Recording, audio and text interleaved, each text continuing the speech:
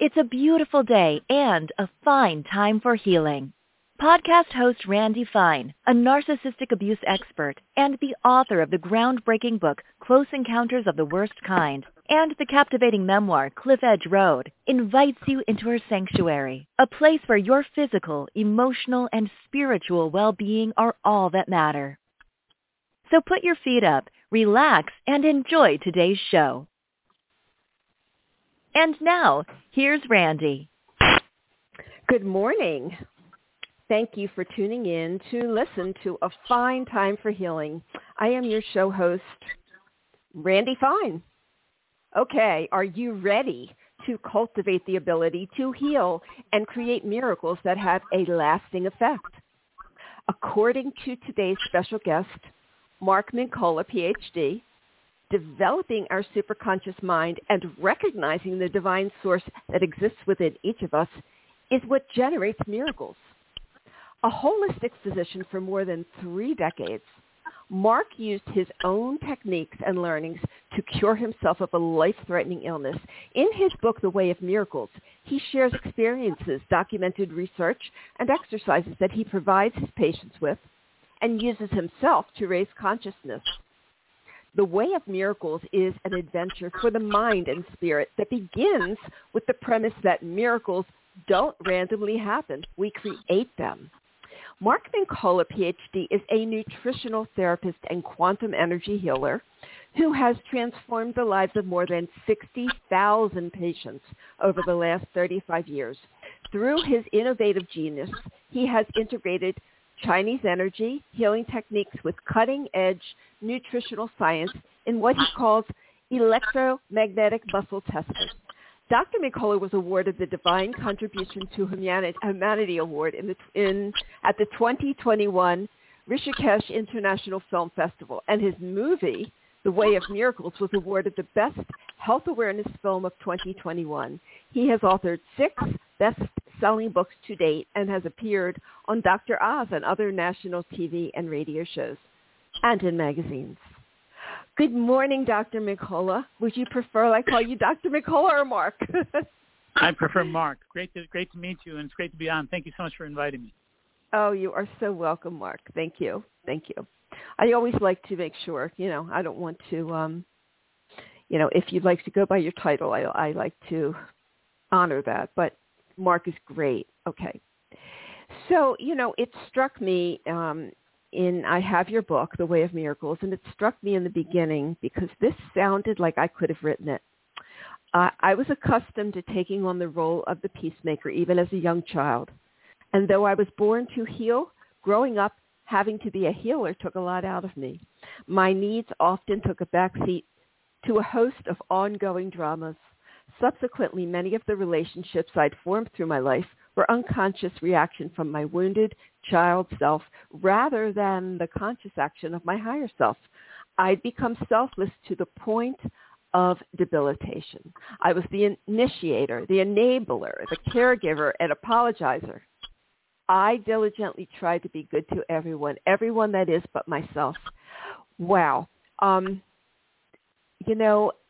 That is your story. It's so similar to my story, and it's so similar to so many of the listeners that are with us. So tell me how that kind of background can set us up for physical and emotional issues.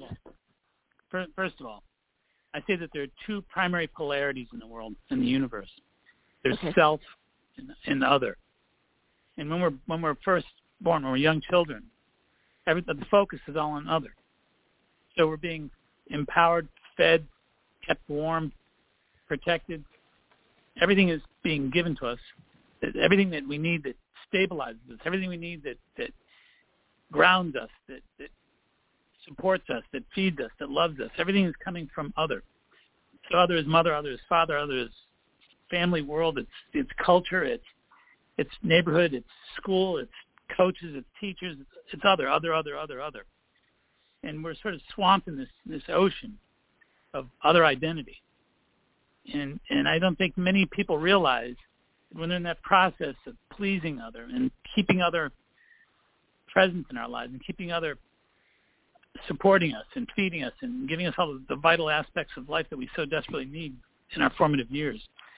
We give in so many different ways to get to make sure that other is still there for us, to make sure we're not upsetting other, to make sure that we're pleasing other, to make sure that we're putting forth an energy that reassures the stability of feeding and support and care and love.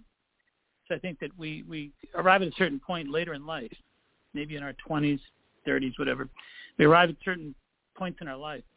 We realize that we've been giving so much to stabilize what we get back, that we've established relationships that are not really true love relationships. They're not healthy relationships. They're not stable relationships.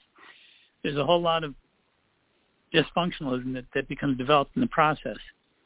And I think that I arrived at that place in my life in my 20s, and it lingered for a long time. It was from probably like 20 to 40. I spent 20 years of my life trying to reconcile this stuff, trying to reroute everything, trying to redirect everything, trying to rechannel everything in a different direction, in a direction that was more autonomous, a direction that began with my loving myself. And it's very difficult because it flies in the face of your ownership, your honoring of other. You know, there's a subconscious honoring of other that I talked about earlier.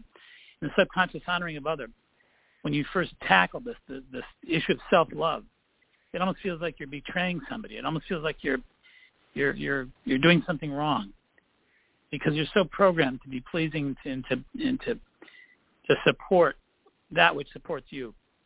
And it gets to the point and it got to the point in my life where I started to become aware of the fact that my whole life was in such disparity, such dysfunctional disparity. There's no balance. There wasn't this grounding centered point of me tapping into my source, tapping into my core and loving that part of me. You know? And again, when you talk about self-love, again, everything's in dualistic terms in our world. And the dualistic terms here, to a great extent, are the idea of a wounded self and a champion self. And I didn't know how to occupy a champion self. I didn't know how to build a champion self. I didn't know how to initiate or create a champion self. I knew only how to be a wounded self. And so I think when I went through the years of my discovery about my wounds and my wounded nature, and I really wanted to dedicate myself to overcoming that wounded nature with autonomy and self-love, I had to realize that part of me was unlovable. The part of me that's ego-based, the part of me that's materialistic, the part of me that's limited, the part of me that's not real, the part of me that doesn't dig deep into my core, into my soul. So I've discovered that what I had to do to balance all this out was to tap into the source that is soul, to tap into my deeper self, my eternal self, and to emanate from that place, not just to become aware of it. It's not enough to become aware of it. You have to actually endeavor to come from that place, to emanate from that place, to emanate from source, to emanate from soul, and to clear out the energetic pathway for you to project your life and your life experience through your source, through your soul. And that's a lot easier to love. The soul is much easier to love. I can love myself when I think of myself as a soul. Souls don't make mistakes. Souls aren't sinners. Souls aren't flawed. Souls aren't powerless. You know, souls have power. Souls have clarity. Souls have eternal power. Souls are perfect. So when I started identifying with myself more as a source than as a soul, it became easier for me to love myself. And that made it easier ultimately for me to overcome my lack of self-love and my addiction for pleasing people. That makes so much sense. Oh, thank you for sharing that. So many of us, I mean, there are adults who have grown up as children who were fortunate to have parents who helped them build a sense of self-love and boundaries and that kind of thing. But I think for most of us, we really get to adulthood and we have to figure this out on our own. And it is very confusing. I know, most of my clients have no concept of what self-love is. And we have to begin. But I like the way that you explain that because, yes, you're right. If we love the soul is perfect. That's so much easier to do. You said that you've always resonated with the Hindu belief that everything comes from karma and moksha. Karma meaning negative consequences of our actions, and moksha meaning liberation from suffering. Can you elaborate on that for us? Yes, I think all the dysfunctionalism that I spoke about earlier has also a spiritual hue, if you will, or a spiritual lens that we can view it from. So it's not just psychological, not just sociological, it's also spiritual. So to think in terms of the pain, the suffering, the confusion that I mentioned, that's all directly tied into, I believe it is anyway, cause and effect. That's spiritual. And that's what karma is. Karma is all about this amazing gravity in the universe, that if you make an errant decision, you choose some decision that's not aligned with nature or not aligned with your true nature. Again, your true nature is your soul. So you make decisions that are pleasing to your ego. You make decisions that are not pleasing to your soul. You make decisions and select choices of things that are actually tied into the dysfunctionalism, the hurt, the pain, the suffering, the confusion. You're so much more inclined to make a wrong decision when you're emphasizing pain, confusion, hurt, suffering. So, I mean, when you're suffering, you just want to make a decision that makes the suffering stop. So, in many cases, you're going to choose addiction. You're going to choose pleasure. You're not going to choose you're not going to make the right decision. So, when you're sort of swamped with these inner feelings of wanting to escape your pain and suffering, and when that predominates your behaviors and your choices about life, it takes you further away from your spiritual nature of purity, of soulful purity like we talked about, and it takes you more in the direction of ego. And I think by doing that, you create karma. So by making those decisions that are painful, those decisions that are confusing, that seem to want to promise an end to suffering, when they're truly about, in most cases, instant gratification. Instant gratification is instant. It ends just as quickly as it's initiated. And any gratification that's instant like that is indicative of karma. So I choose something that's instantly gratifying to make my pain go away. My pain goes away for a minute or two, and then it gets worse. And it gets worse. That intensification of pain and suffering is more correlative with karma. Moksha is liberation. So when I finally wake up one day and say, I can't keep doing this. This isn't working. Every time I choose instant gratification, it gets more expansive. It gets worse for me. It hurts more every time. So it's more important for me than ever to change the pattern, to make this all change. I need to make the different decisions. There's a great Buddhist term that I used to think about all the time, and the term is this. We can either choose long-term suffering or short-term pain. And truth and karma can be beneficial when we choose short-term pain, when we're willing to suffer short-term for the purpose of clearing the long-term suffering. That's when good things start to happen. That's when we start to reach moksha and liberation. Wow, I love that. I love that whole philosophy.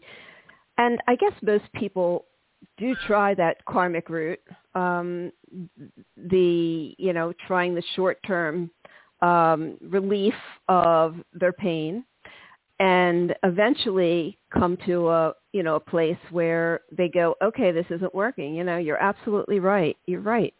And so moksha is when we come to that liberation, that realization that we don't want to suffer anymore, and that there's a different way to do this.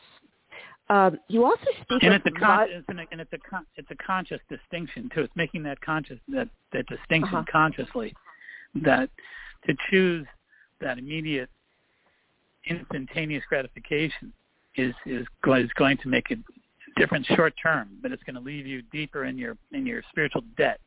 I think when you make that conscious connection, you start realizing that you've dug a hole that you need to climb yourself out of. So true. The other term that you've used in this book is Vajra. And you say it isn't a phenomenon that randomly appears in our lives. We unconsciously create it. What is Vajra? Vajra is referred to by the Hindus as the great thunderbolt. The great thunderbolt.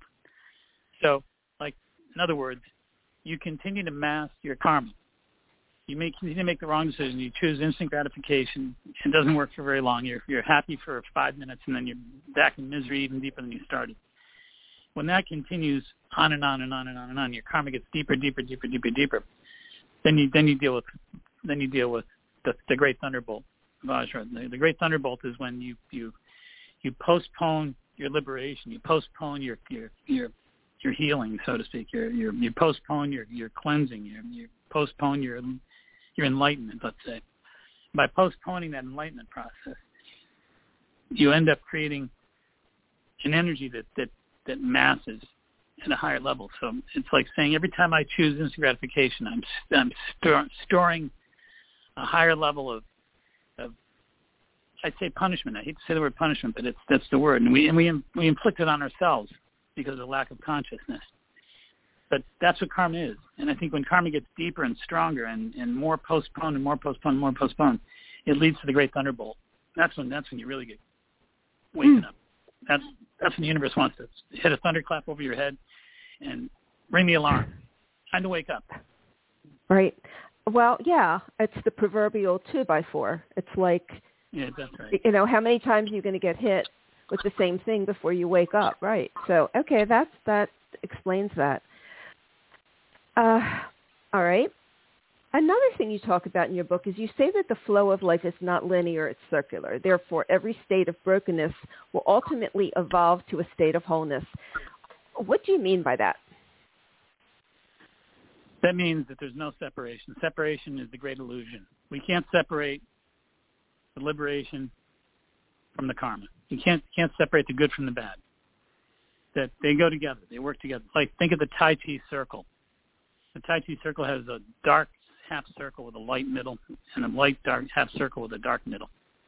So that's representative visually of the unification of all things good and bad.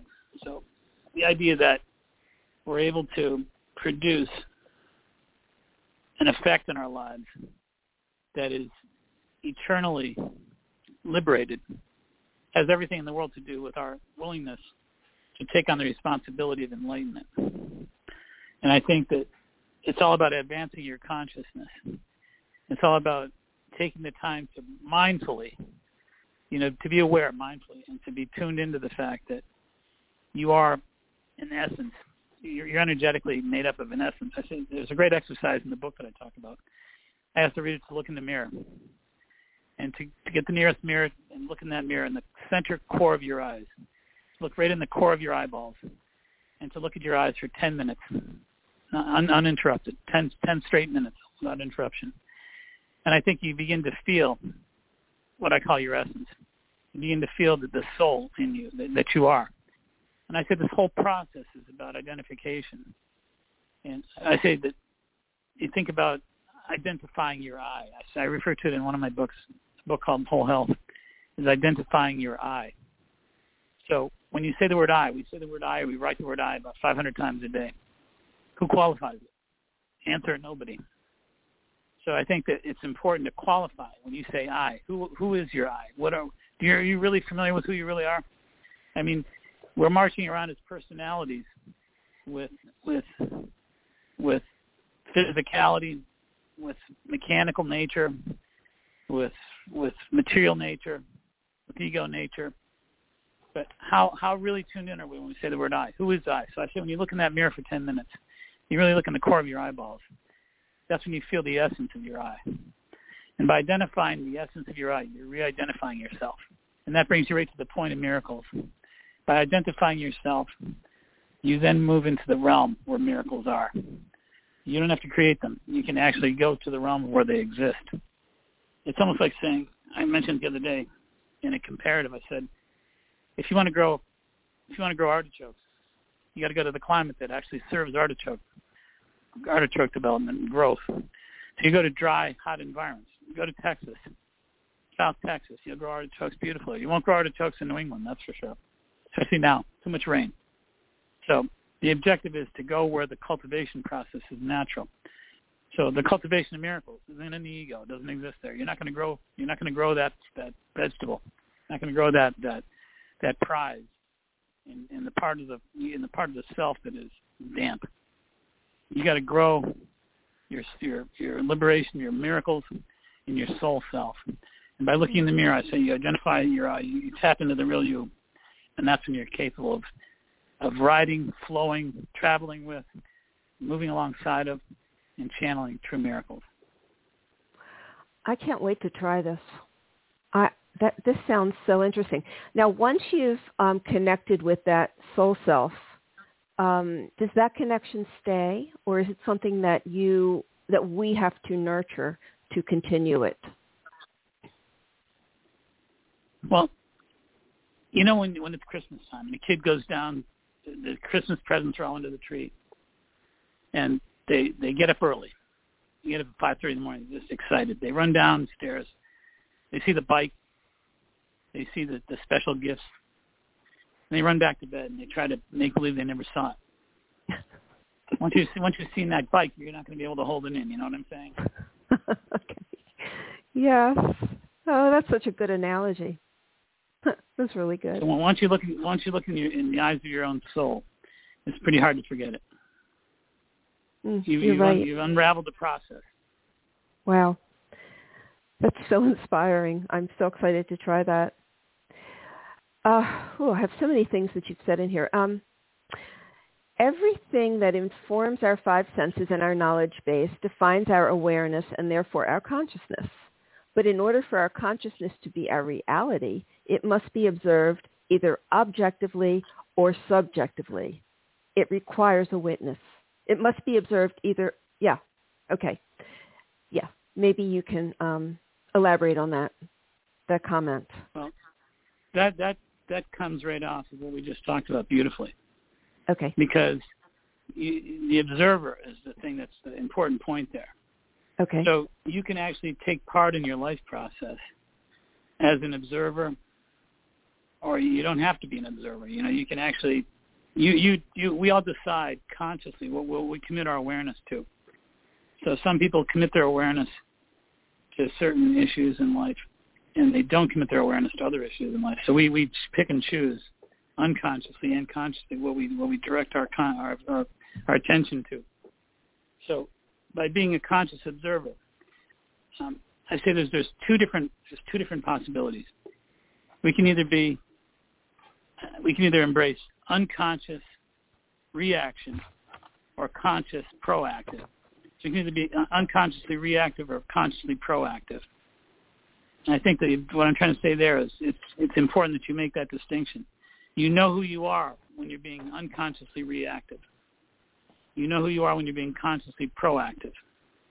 There are two different people there, and you're two different people all the time. So to be aware of the people that you are reflecting, being tuned into the reflection of your energy throughout the course of the average day is very important. But you need to choose. You need to choose proactive consciousness, conscious proactivity, as opposed to just negative reaction. I think most of us, especially when we talked about earlier about victims have become programmed to be unconscious reactionary types. And as long as you continue to live your life unconsciously reactive, you'll never liberate. You'll never enlighten.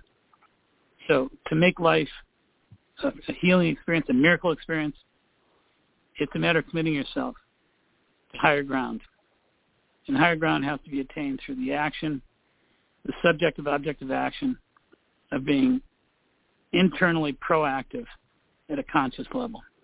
You are absolutely right.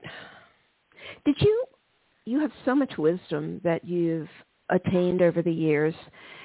Did you learn this through study? Did you learn this through influence of others and other philosophies? Did you have spiritual guidance? How did you come to all this wisdom?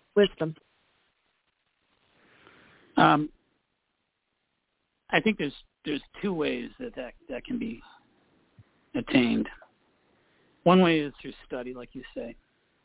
Another way is through tapping into your soul. And I truly believe that there's an infinite source of eternal information from the soul. The soul is not limited in any way, shape, or form. The ego has force, represents force. The soul represents power. And true power is an infinite wellspring of information, truth. And I think when you find a way to tap into your source, as I said earlier, to emanate from your source, not just to find it, not just to know who you are. That's important at the beginning, to look in the mirror and to see yourself, but to then engage in active form of channeling, emanating your energy through that source, through that soul. And I think that's the key. I think that what I did most of my life is just dig in, constantly dig in, go deeper within myself, deeper within myself, deeper within myself, tap in, and ask questions of all sorts. I mean, I ask questions every day through my work. I ask questions for myself, from people that I love. I'm always tapping in, trying to find solutions from within my soul, the wellspring of my soul. I think when you begin tapping into the wellspring of your soul, you'll never be steered the wrong way. It's all about discernment. Am I clear about tapping in? Am I clear about the process of engaging with my soul? Am I emanating from my soul? Am I listening to my soul?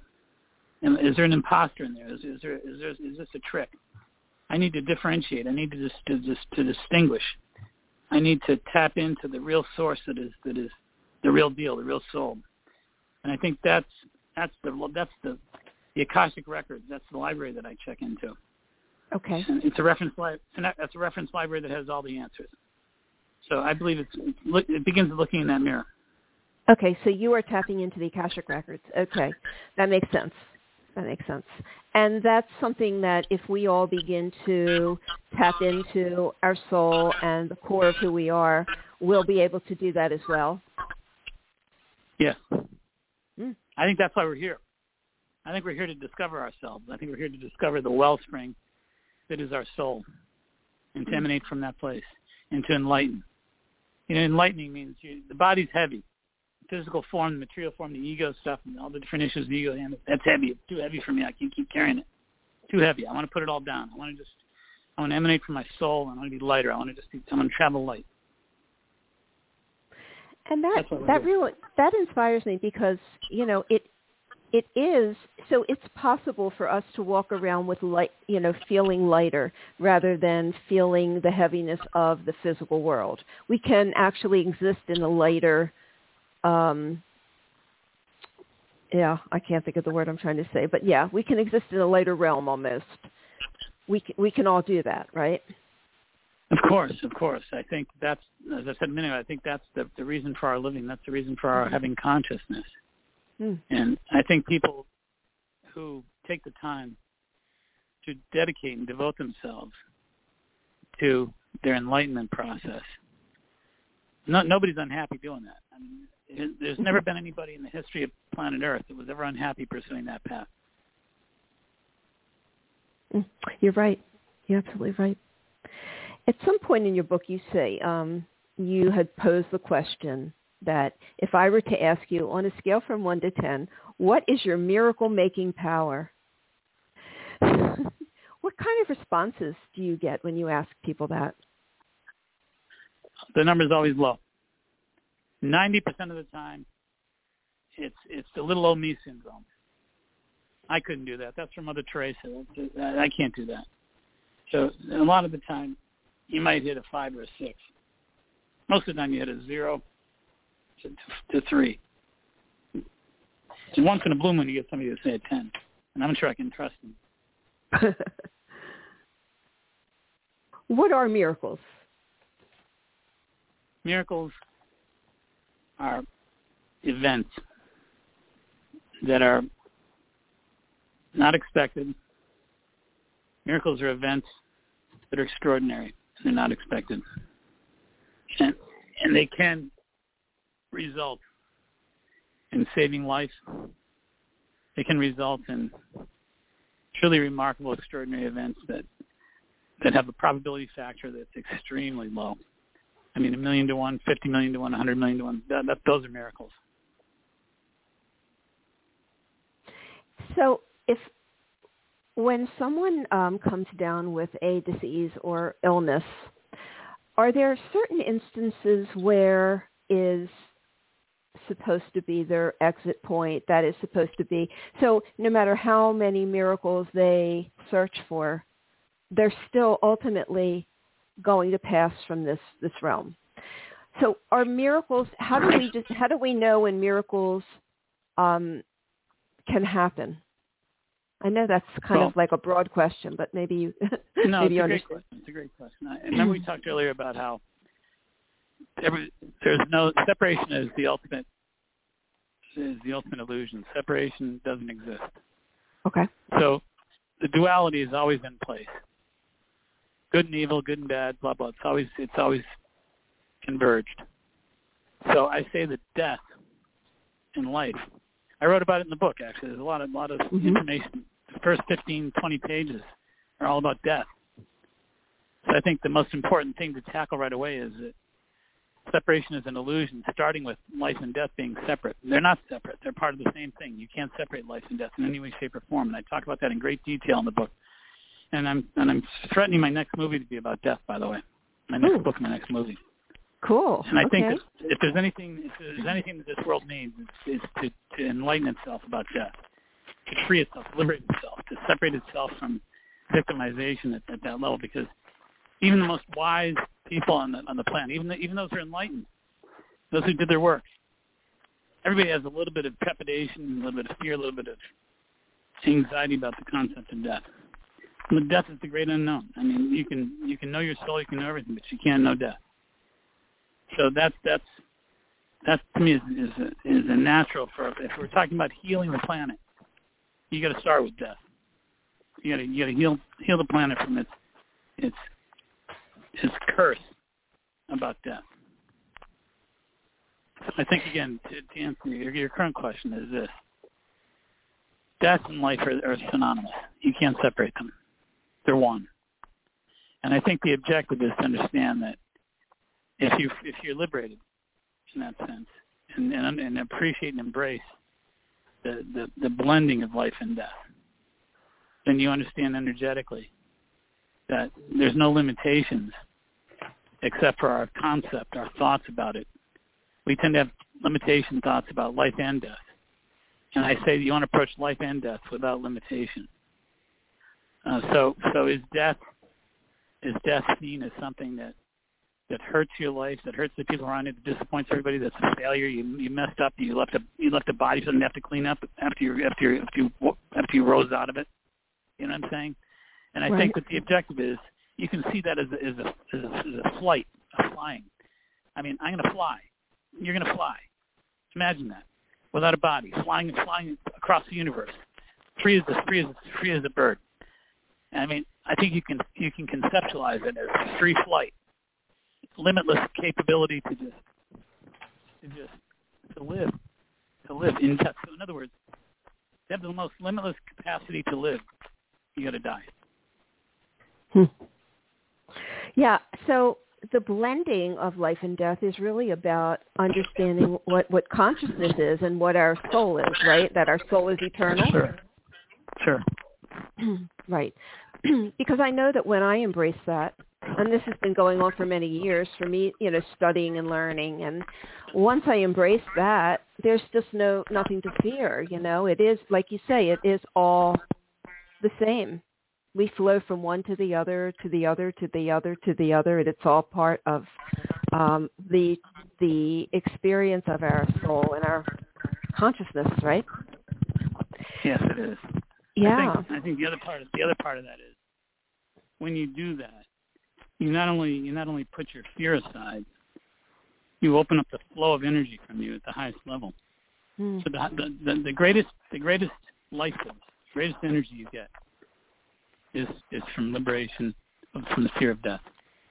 There's no greater healing, there's no greater life force, there's no greater charge of energy, there's no greater vibration in the universe, no greater vibration in the universe than the human contemplation and liberation over death. Really? That's powerful. That's really powerful. So, okay, you talk about, so as far as manifesting miracles, you talk about studies that demonstrate that if a person imagines an event with a sense of confident expectancy, the brain produces the exact neurochemistry that it would produce if the person was actually experiencing the physical event. So when you talk about it this way, you're talking about evidential, they're evidential experiences or proof that this actually can happen, which sometimes it's good to present it that way. So this is more of a scientific approach. So tell us about that study and how you interpret it. Well, there's studies, a lot of studies were done actually at Harvard in the 80s about the anterior cingulate cortex, part of the brain that actually is wired neurologically to produce the same response, the same electrical response in the brain, whether you're doing something, whether you're imagining it.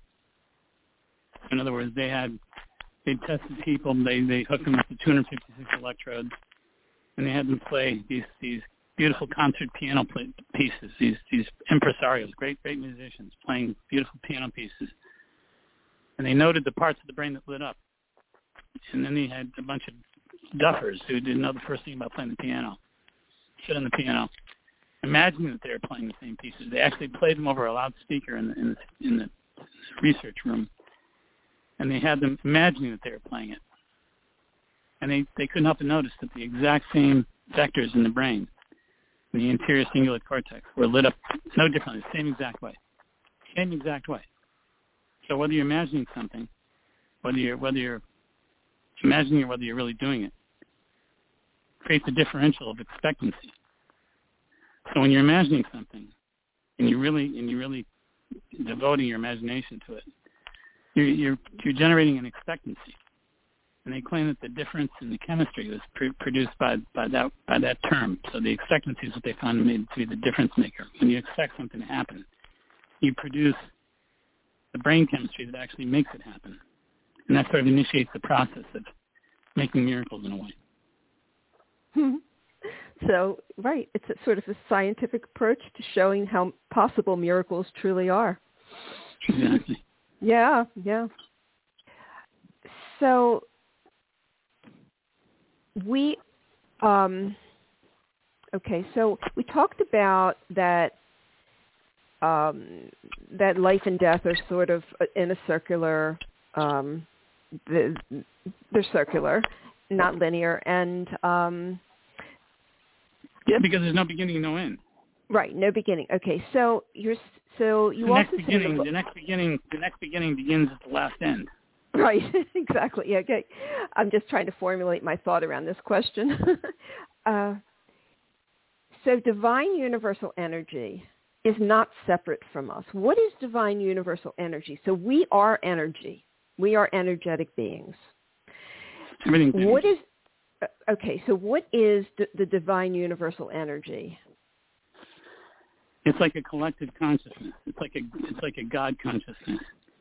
It's like we have. I just differentiate in the book the two primary forms of consciousness. There's personal consciousness, which is just your personal awareness, and then there's this collective universal consciousness that has the awareness of every tree and plant and flower and fish and animal and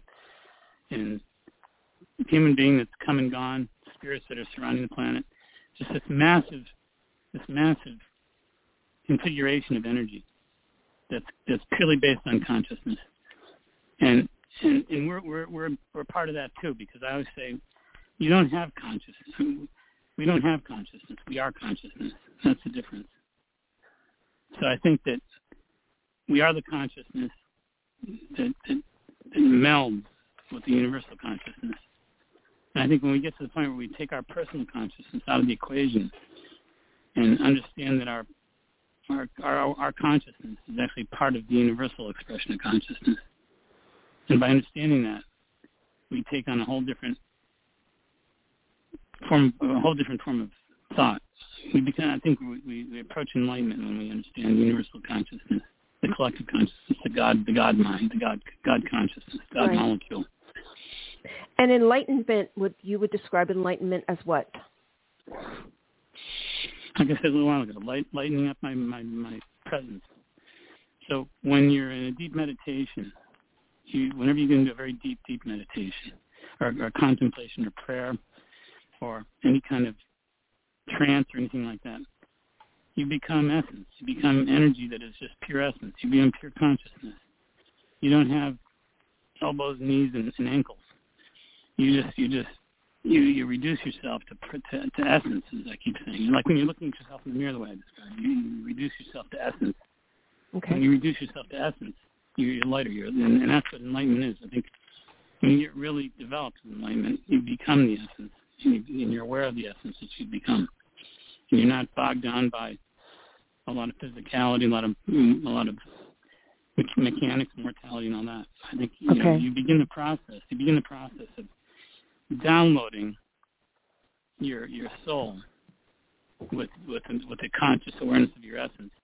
So when you leave this world, you're purely light as a feather. You like I said, you're flying like a bird. If we live according to what I believe is, it makes so much sense what you're saying. If we live according to that, how do we keep our head from being in the clouds all the time when we live in this physical world with so many challenges?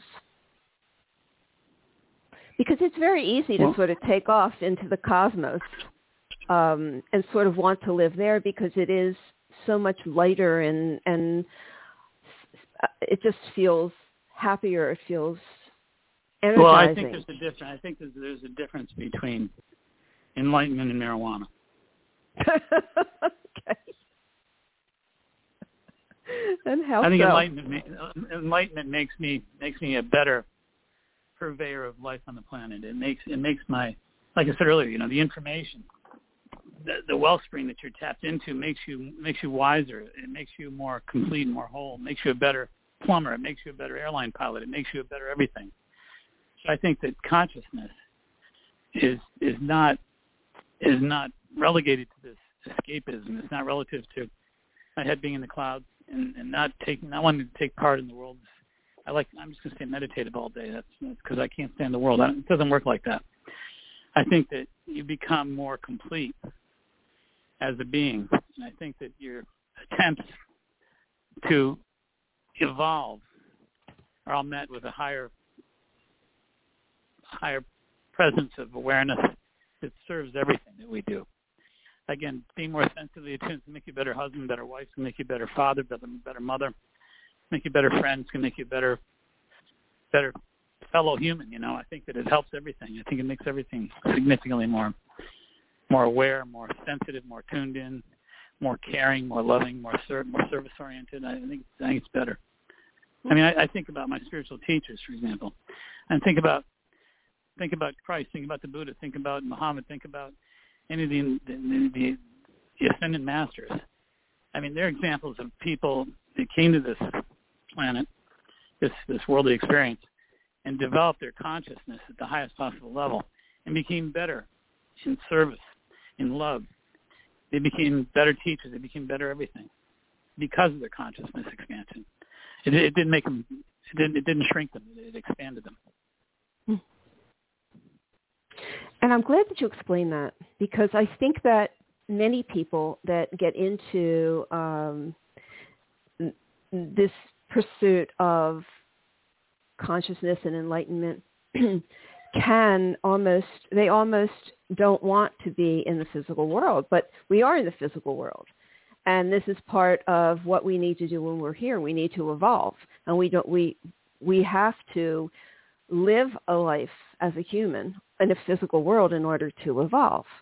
So what you're saying is this really helps us to do it better, more efficiently, more effectively, and to create more evolution for ourselves and for others, right? No question about it. That's absolutely correct. And I also think that, again, there's no separation is an illusion, like you say. It's the grand illusion that you're both, I like Taoism. Taoism is a philosophy. It's a beautiful way to look at it. Only the Tao is singular. The Tao is like God the Father. It's like it's like the universal awareness, the universal consciousness, whatever. And everything else beyond the Tao is dual. It's dualistic. It's yin and yang. It's both parties. So it's like saying that our separation is an illusion. You're to be both a sinner and a saint, and that's okay. That's okay. I think we need to remove the guilt factor. I think we need to, we have the divine nature to forgive ourselves in a flawless way. I mean, you don't have to be forgiven by God. You can be forgiven by the God self. And I think that you get to the point where you have the capability and the invitation to be your highest possible being self in your soul, and to actually render your foibled self, your flawed self, is forgiven. So instead of looking at ourselves purely from the flawed direction, say, I don't love myself because I'm such a sinner, I'm such an incomplete creep. And I think that from there you can actually tap into the fact that you have a divine self that can forgive that. That's the beautiful part of our duality. And I think when we make peace with our divine nature, our dual nature, that's when we have the ability to really ascend to the highest possible level of enlightenment. And yes, think about this. And then with that equation I just mapped out, you can be a sinner and still be enlightened. How's that? That's a really good party that everybody's invited to in my book. What a great world that would be. What a great world. It's a great universe. Yeah, absolutely. It's a great universe. Well, there's even more than this universe, right? Do you believe that there's even more than this? I think they've discovered 18 universes so far, and the universes are creating themselves every day. So we're up to 18 universes and counting. Amazing. Let's see. Okay. The less we do, the more we invite the universe to do through us. It's not about doing, it's about being. It's about having the consciousness to know who we truly are. Less is more. We don't want to resist. We want to allow, right? Is that what you're saying there? Sure, it is. I think it's what we just said a minute ago. We are the universe. And when we're not given to bursts of ego, we have to identify ourselves beyond the universe, above the universe, as we might imagine. I think that the only other objective is to see ourselves as part of the universe and to realize that the universe and we are one. So it's important. I think placement is important, meaning that you can. A lot of people. I mean, if you ask the average person, they'd see the universe as a place, like a galaxy or a solar system. The universe is a bunch of planets and stars, gaseous agents in the sky. The universe is a place, like a galaxy. No, it's not a place. You are the universe. You are the universe. The universe is consciousness. You are consciousness. The universe is a collection of integrative conscious energy, which you're very much a part of. And again, I think that, like I said earlier, when you think about the duality that we're confronted with, there's self and other. Self has been discouraged. Self has been scourged. Self has been stamped as sinner, and other is where our hope is. We put our hope in others, not in self. I think that's a huge mistake. I think we need to put our hope in self, and to understand self, understand the duality of self, and to forgive and appreciate the dualistic nature of self as a given perfect imperfection. So we are representative of perfect imperfection, and I think we need to understand that the universe is representative of our process, our energy, our connection to all things. We're all unified. There's no difference between black and white, man and woman, old and young. That's all foolish. That's completely foolish. That's material bias. So there's only one huge sea, one ocean of consciousness. That's what we're part of. We're part of the ocean of infinite consciousness. And to swim in that infinite universe of consciousness is what we're invited by ourselves to do. But we have to invite ourselves. So in attainment of this state, do we want to stay away from negative influences? And when I say that, I'm primarily thinking about politics and all this nonsense that goes on in the world. Can we be part of all of that and still achieve what we're trying to achieve? We can't help but be part of it. We're part of everything. But I think that your other question is important. We want to be able to move into our soul. And like I said, there's a wellspring of information there. I ask my soul whether a certain given influence is one that is healthy for me or unhealthy for me. And I listen to that. And I stay away from certain influences my soul tells me to stay away from. Because there still is good and evil in the universe. And I think that there's a lot of aggressive evil in the universe right now, more than ever. Right. And I think it's important. It's important to have discernment and tap into the wellspring of your soul for the truth about placement, camaraderie, connections. I don't sell out. If something doesn't work for my soul, I don't go there, no matter what it means. I mean, it can be $1 million, whatever. I'm not going there. I don't get sucked into that. So I ask my soul. My soul tells me, and I follow. So is it important to be aware of the things that are going on around us that are influencing us? Or trying to influence us. I should say that. not yes, trying to influence us. It's just important to be aware. It's important to be aware. And then we ask ourselves, our higher selves, is this something I want to continue, thinking about, downloading, being involved in, so forth and so on. There's an interesting process. I think the process is neurological. You can feel your answers before you even ask yourself the question. I think you're right. Your nervous system tells you the answer all the time. Mm-hmm. You got your nervous system attached to your soul. You ask your soul a question, your nervous system answers. It's instantaneous reaction. Yeah. It's our life. Yeah, we do. We have that. We do have it built in when we learn to tap into it. So many people they don't trust it, but it is our, it is what guides us in life if we really trust that. So that's part of our higher self, is our intuition our inner self. Yeah. Yes, it is. Definitely so, yeah, I wanted to bring up the movie that you created, The Way of Miracles, the film, The Way of Miracles, which I had the privilege to preview. It is so inspiring, so fantastic, so intriguing and intoxicating in so many things, in so many ways. Tell us a little bit about, generally about this movie and how others can see this. How can they watch it? Well, I met a producer named Christina Bresson from New York about 5 years ago. And I said, Christina, here's what I got to do.